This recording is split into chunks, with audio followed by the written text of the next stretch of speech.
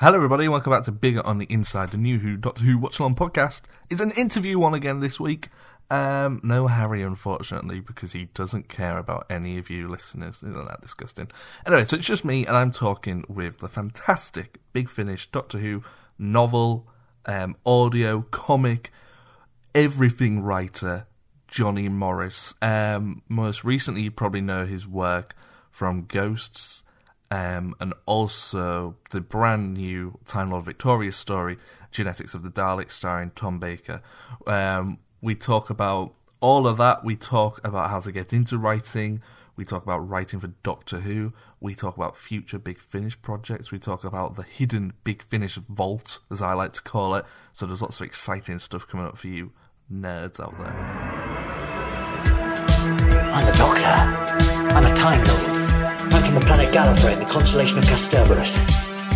I hope the ears are a bit less conspicuous this time. You might be a doctor, but I am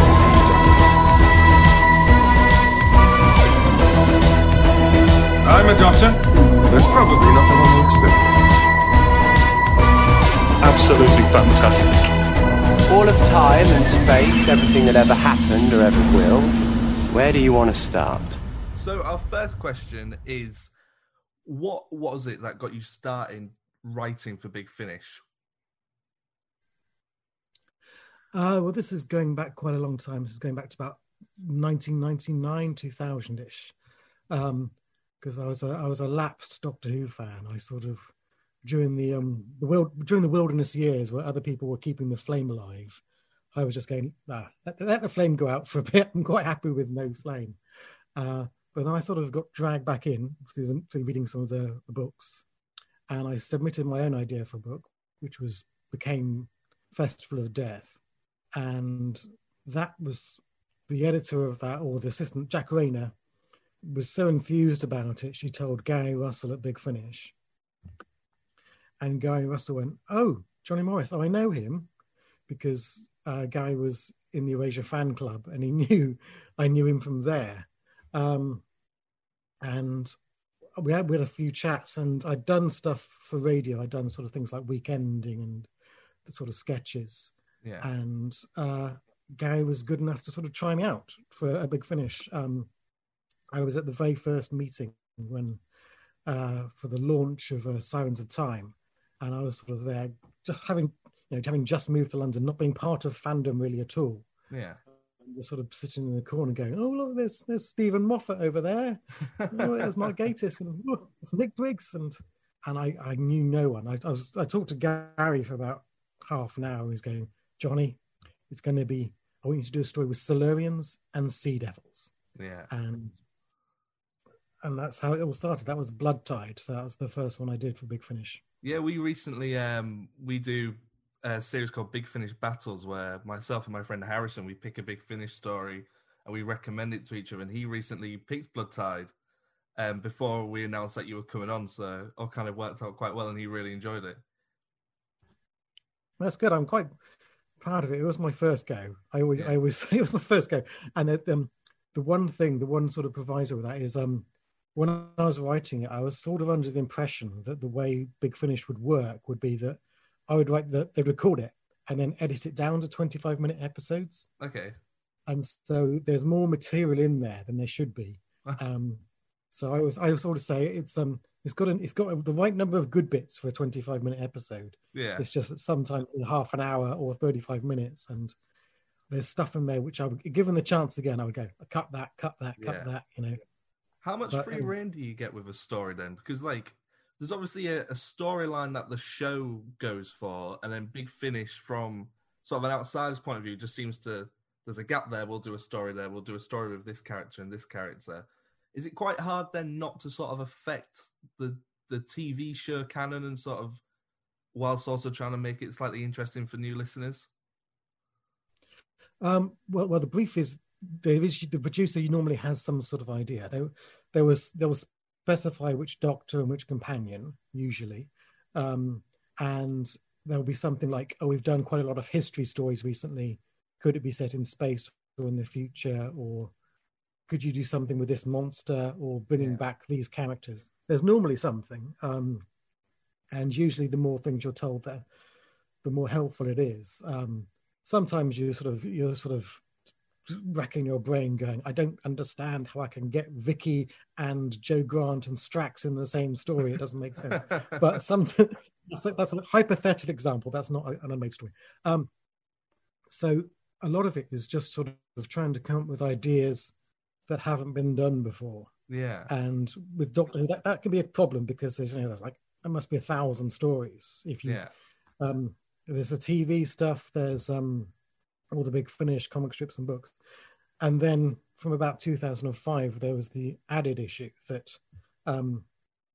you'd come up with a great story. I go, I mean, one of the things I did in the comic strip was I want to do a story where the TARDIS is taken over by an evil entity, and where the evil entity changes the nature of the corridors inside, and everyone's trapped. And okay, yeah.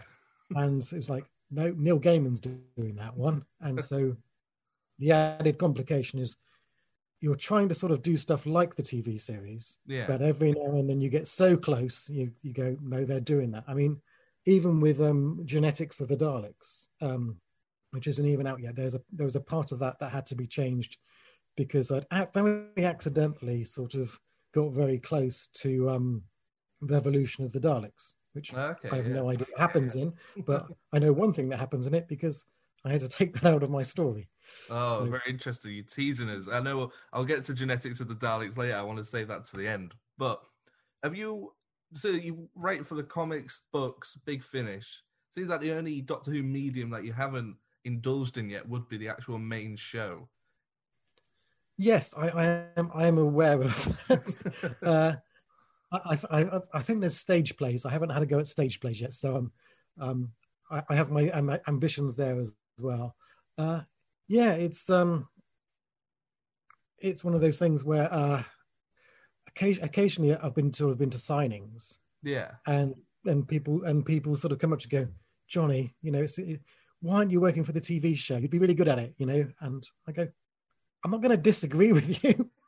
It's a very nice thing to say, but please don't sort of portray my current career as some sort of being second best, or being a failure, because in terms of being a writer, in terms of being prolific and being in constant employment and stuff, I'm doing pretty well. I'm quite satisfied with how things have gone.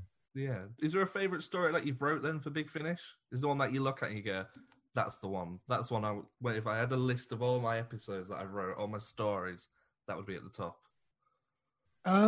It's a difficult one because it will change, and there's ones where I have happy memories associated with it, where it might not be the most well-received story in the world. And I mean, there's ones where I think I wrote a great script, and where that wasn't necessarily what came across in the end. But if I had to choose one, I'd go for I think Static is the one that works really, really well. Yeah, it was a great cast. It was really well directed and post-produced. But as soon as I said that, I've gone, oh, Damaged Goods as well. Damaged Goods is really good. I'm very proud of that. And then I'll just go through all of them. There are only about 2 or 3 where I think I didn't get it. Where I didn't quite nail the script, but because I do, I put the effort in. So yeah. Is there a difference when writing for different Doctors? Because on screen they all have their own different characteristics, but I always wonder how much of that is down to the actor or actress who's playing a role and not actually down to the writing. So, for example, when you write for Tom Baker, is there a difference in how you would write for Tom as opposed to David? Or there's 2 sort of ways in which they're different. Firstly, they have their voices and stuff. So the 4th Doctor will be in it. The more dangerous the situation is, the more flippant he might become. Yeah. He might sort of, or that Tom Baker, if you give him a serious line, like we're trapped in this lighthouse and we're all going to die, he'll play it as though it's a joke. Yeah. So you have the actor's voice, and they're all very, very different in how they sort of play lines. And the second thing is how they act within the story. And the 4th Doctor and the 6th Doctor are both very sort of assertive figures. They'll enter a scene and they will dominate it. Yeah. Whereas the Fifth Doctor is much more reactive. He reacts to things around him. He doesn't try to dominate proceedings. And the Seventh Doctor, of course, is even more sort of reactive and in the background, and the chess master type thing. And then you have the Eighth Doctor, who sort of started out as a sort of almost archetypical Doctor, because obviously we didn't have a lot to go on, but now even we have Paul McGann's voice, and we know what he's good at, what his strengths are, where the sort of situation. So I wrote years ago, it was Resurrection of Mars, where it was all about giving him the best possible scenes to play, where he's a great dramatic actor, so you want to make him situations where he's really playing the drama of a situation. And I've done one for David Tennant, I think, and so again, you're just going, okay, I'll watch a TV episode just to get his voice in my head. Yeah. And you sort of you do want a sort of it to be sort of similar to what it was on TV. I think I have him saying the line, "I ain't afraid of no ghosts." Yes. in a ghost story, because I couldn't resist it, and just so River Song can go, please never do that again. So it'd be interesting to see if that's in the finished product. I don't know, but so yeah, you're sort of harking back to the TV series for most of them, not for Paul McGann's much, but yeah, you want people to listen to it and go, that's the person I saw on TV. No, yeah, definitely. Was Doctor Who, did you always want to work with Doctor Who? Was that like the property to go for? Well, I was and am a big fan, and when I was about 6 or 7 years old, I started writing Doctor Who stories, and I sort of kept going for about 8 years. It's there's this theory that if you do something for 10,000 hours, that's how long it takes to become good at it. Yeah. And I think by the time I was about 15, I had spent 10,000 hours writing Doctor Who stories. Quite a lot of them never got finished. Quite a lot of them I got to the end of part 3 and I got stuck going, well, I think the villains have won this time. Actually, I can't remember the Doctor defeats them. I didn't think that through. And some of those things have turned up in big finish stories. Cobwebs was one which I sort of worked out when I was about 14. Oh, so wow. And there's one which I'm going to be writing hopefully next month, which has bits of it from an idea I sent to the BBC when I was 16. Oh, wow, that's so cool. I had a rejection letter from Andrew Cartmel going, we're not making Doctor Who anymore. It was quite a nice idea. So, but all these things have been sort of stored away somewhere. So, yeah. So yeah, I do massively enjoy writing Doctor Who stories, and I keep getting asked back, and so I must be, the people who employ me must think I'm good at it. Yeah, I'm sure they do, and I'm sure a lot of our listeners do as well. It seems becoming a writer seems to be becoming more and more popular than actually wanting to be on-screen talent. Instead of wanting to be an actor or dancer or singer, people want to be the creative team behind whatever vision people are looking at. So do you have any advice for people who would want to be writers? Well, I'm very, very wary of giving advice because you want to take advice from people who are more successful than me. Take advice from Musselwhite Davies. Read the Writer's Tale book. Read Stephen King's book on writing. Listen to interviews with Stephen Moffat and Jed Mercurio and Sally Wainwright. Go to them for advice. They'll probably give you better advice than me. The one thing I will say is, if you're a writer, eventually someone will go, okay, I'll give you a go. What have you got? And they'll go, and you go, what do you mean, what have I got? You go, well, you say you want to write a radio script. Let's see a radio script you've written. Or you want to say you want a play. Let's see a play you've written. and so you need to have already done them. Yeah. If you want to be a writer, you need a portfolio of going, here's my sitcom, here's my drama, here's my film, here's my soap opera type episode, or whatever it is you want to do. You need to have done it, really. Because when I was script editing Big Finish, doing Breaking Bubbles, I was trying to find new writers, and it was difficult because you'd find someone who you thought, this person might be good, and you ask them, go, what have you written? What other sort of fiction have you written? And they go, I haven't written any yet. Yeah. And you go, well, this is fun. This is the sort of stuff, like I said, when I was doing it, was 12 years old. I would write a Doctor Who story for my own amusement. Yeah. So yeah, if you want to be a writer, you need to have a portfolio. You need to, so if no one's employing you, you don't sit at home waiting for an email to come in. You go, okay, I'm going to get stuff done. I'm going to get stuff out there, and get better, because the first 100 things you write will be crap, but then you'll start realizing what's good and what's bad in your own writing and improve. Yeah, I find that on a personal note, me and my friend around about last year started writing our own sitcom. It's something we always thought would be fun to do, so we started writing it, and before we knew it, we had like 6 episodes of stuff we thought was quite fun. And we wrote this sitcom. It had like a story arc across 6 episodes, and then we sort of left it for a year. And we came back to it earlier this year, and we just thought, oh, this would also work as a radio play. So then we started writing it as a radio script through Final Draft. But even the idea of thinking, oh, this would be fun if someone actually made this, but the chances of that happening are quite slim. But the actual process of writing something is quite fun and creative, and you can easily disappear into a void of make-believe. Yeah, I mean,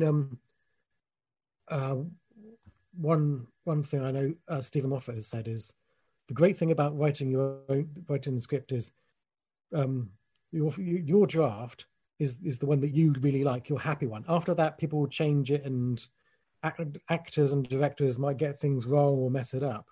But when it's you on your own doing your script, you can make it absolutely perfect, absolutely how you like it. Because yes, I mean, even if it's very unlikely a spec script ever gets made. I mean, it's happened occasionally. It happened to me once, but even then, you're going to be asked to rewrite it so many times that you know the whole script by heart, and every time you see a line, you want to scream because it is so painful that you've rewritten it so many times.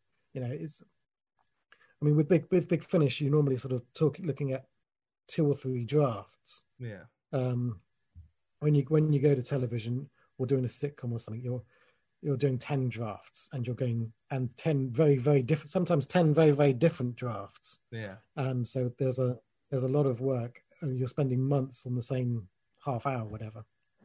So while we're talking about writing, it'd be a good segue to move on to the new book, Doctor Who: The Monster Vault. How did that come around? That was Paul Lang's idea, and I think he was thinking of people who'd be good to write it.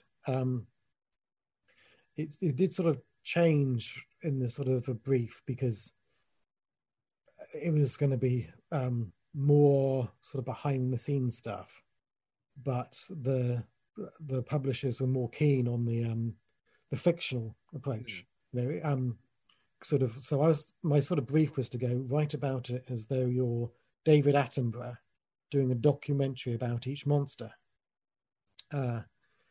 And so I think I did the Mandrels first, because I thought that start with something you really like, and where I could go, well, this is, you just look at the ecology of the story and go, they're on this dark planet. It's sort of in a permanent state of darkness. They've got glowing eyes and tendrils, so the glowing eyes must be used as a sort of a lure for insects. And then you go, oh, there are insects in that jungle which we know have a tranquilizing bite. So if the mandrills are feeding on these insects that have a tranquilizing effect, that must be why mandrills are so full of Vaxoin. Yeah. And So basically, what I do is like, for each monster, I would just sit down and think about them far too much and try to sort of extrapolate logically from what we see on screen and what we're told about them. For where I could, I went back to the scripts to see where the writer had described them, so I could use some of that, and which would sometimes be like wonderful, and sometimes it would be like the Ice Warriors, where the script's description is entirely different from what they really ended up as. So you go, well, that's useless. And so I'd look at scripts, I'd look at deleted scenes, anything which the writer had sort of intended. I mean, for the pipe people in the Happiness Patrol, they have a huge backstory, which is all in the rehearsal scripts, which I've put into the book, because going, well, that's sort of, it's Graham Curry's intention for the monster. I sort of avoided getting stuff from audios, books, and comic strips because it's contradictory, and because it's a sort of a bottomless pit of. Once you've started going, what do we know about the Daleks from other media? You would just never end. No. Because you go, do I include stuff from the 1965 Dalek Annual? Does that count? Does it not count? So I just stuck to the TV show, and I mean, sometimes I would just sort of have fun with it. I think for the villain from the Husbands of Wedding Song, King, what's he called? King Hydroflax. I took what we knew, and I was going, okay, he's a sort of a comedy villain. He's slightly over the top, so I'd sort of extrapolate a sort of a funny sort of backstory for him. Yeah. So yeah, some of it's made up by me, but it's all based very, very firmly on the TV show, all the scripts. So you've made someone else's job in about 50 years much easier when someone goes, "Do you mind writing a follow-up book about all these new monsters?" Well, yeah, I mean, it is the sort of thing that could be updated, Yeah. in 2 years' time. And when we were putting it together, we were having discussions of going, should we include, I don't know, the Celestial Toymaker or something? Yeah. And going, no, we can save him for the villain vault. Yeah. He can go in there with the Master and Davros and stuff. Yeah. So there is potential for a follow-up, and I'm going, well, we'll do that one, then we'll do the Planet Vault, and then the History Vault, and the Future Vault. I'm happy to keep going, really, but it depends if people buy them. Yeah. So you mentioned it at the start of the interview. Genetics of the Dalek ties in with Time Lord Victorious, Tom Baker, and does it also slightly tie in with the escape rooms as well? Yeah, it was an unusual sort of brief, because it started off tying in as an escape room thing. Yeah. But that was when it was a different escape room. It didn't have a Dalek in it. It was a unit story. So the first version of it was about a unit investigating time traveling squirrels. Yeah. and then they're saying, no, it has to be for the escape room with the Dalek in it, Johnny. And so I did another story, which again will never see the light of day with the Daleks. And then after about a month, it was, we're going to time it. Can you tie it in with Time Lord Victorious? Can you join this escape room, which had nothing to do with Time Lord Victorious, and do a story which joins the two together? But by that point, I think most of Time Lord Victorious had either been written or set in stone. So James Goss sent me a big sort of flow chart of everything that was planned, and sort of going, and you fit in the corner there. You just a little sort of extra bit that we hadn't planned for. So it's not massively linked in with everything else, because it is essentially just sort of tagged on to the end. That's not as an afterthought, as a sort of a bonus, I suppose. It's because I think if you followed the whole of Time Lord Victorious and it would end with the story with the Fourth Doctor, so it almost sort of has a sort of circularity Yeah. that the story ends at the earliest point in the Doctor's life. Yeah, because I remember when it was announced, a lot of people went, "Oh, Tom Baker's doing Time Lord Victorious now." Because originally we only thought it was going to be 8, 9, and 10, and then suddenly everything else started getting added, and there was comics, escape rooms, audio adventures, T-shirts, toys. It just seems to keep growing every time. Every time I go on Twitter, there's a new thing trending about the new Time Lord Victorious. Yes, I mean it's one of those things that these sort of things snowball, and if you're doing a sort of merchandise or spin-offs, if you're doing these things, there's always the problem of how do you sort of get a profile, how do you get noticed, because there's so much stuff. There's been so much stuff, and you want the fans and you want the bookshops or whatever to sort of go, this is a new thing, this is a big thing,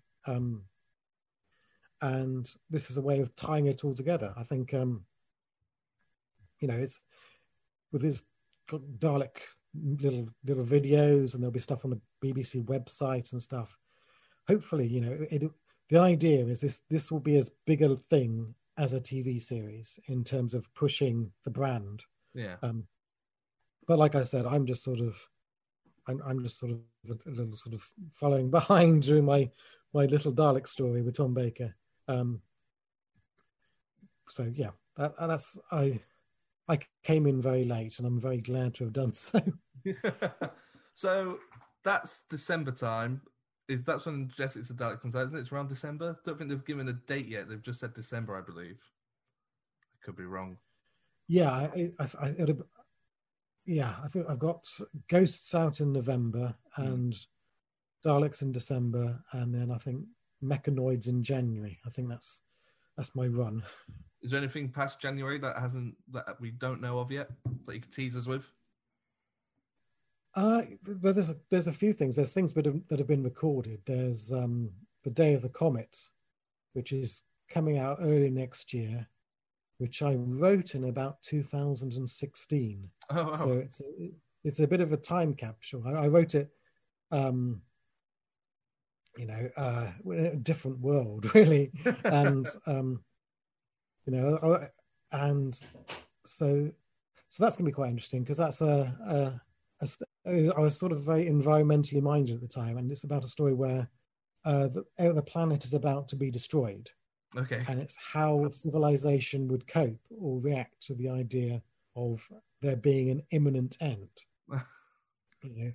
And so each of the sort of characters embodies a sort of reaction to it, of being someone who tries to maintain order, people who just sort of just grab what they can and panic, or people who are sort of stoic and just go, "Oh, there's nothing to be done. We might as well just sit back and have a cup of tea and enjoy ourselves." Yeah. So that's sort of, for me, it's a sort of blast from the past. It's it's sort of time traveling, and then after that, it gets difficult, because I know there's stuff I've written which has been recorded, which hasn't been announced yet. Which might come out in 5 years' time. Who knows? Okay. So there's a lot of... Do Big Finish sometimes record a lot of stuff then, and then just wait on it for a little while to see when a good time to release that would be? Yes, I mean, it's more to do with actor availability, which works in two ways. I mean, actors do become unavailable. Yeah. Like Sylvester McCoy was going.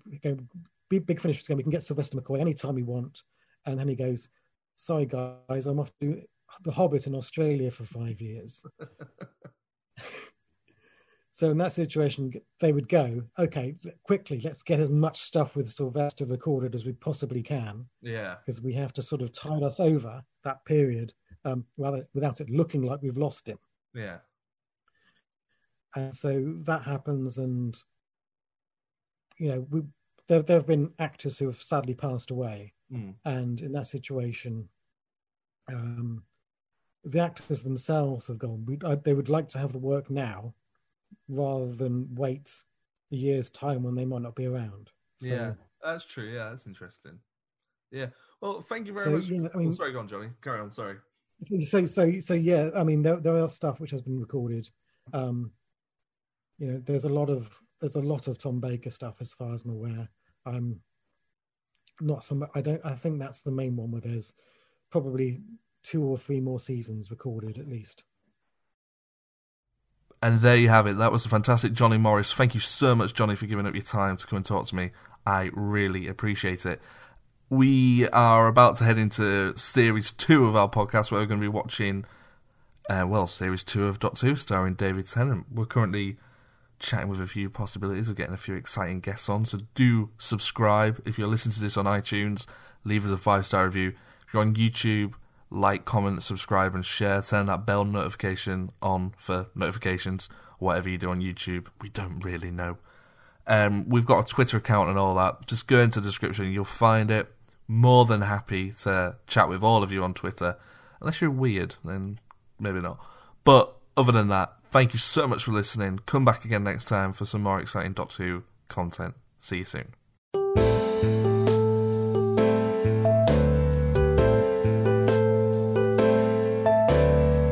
Don't forget to click below to subscribe to the official Bigger on the Inside podcast.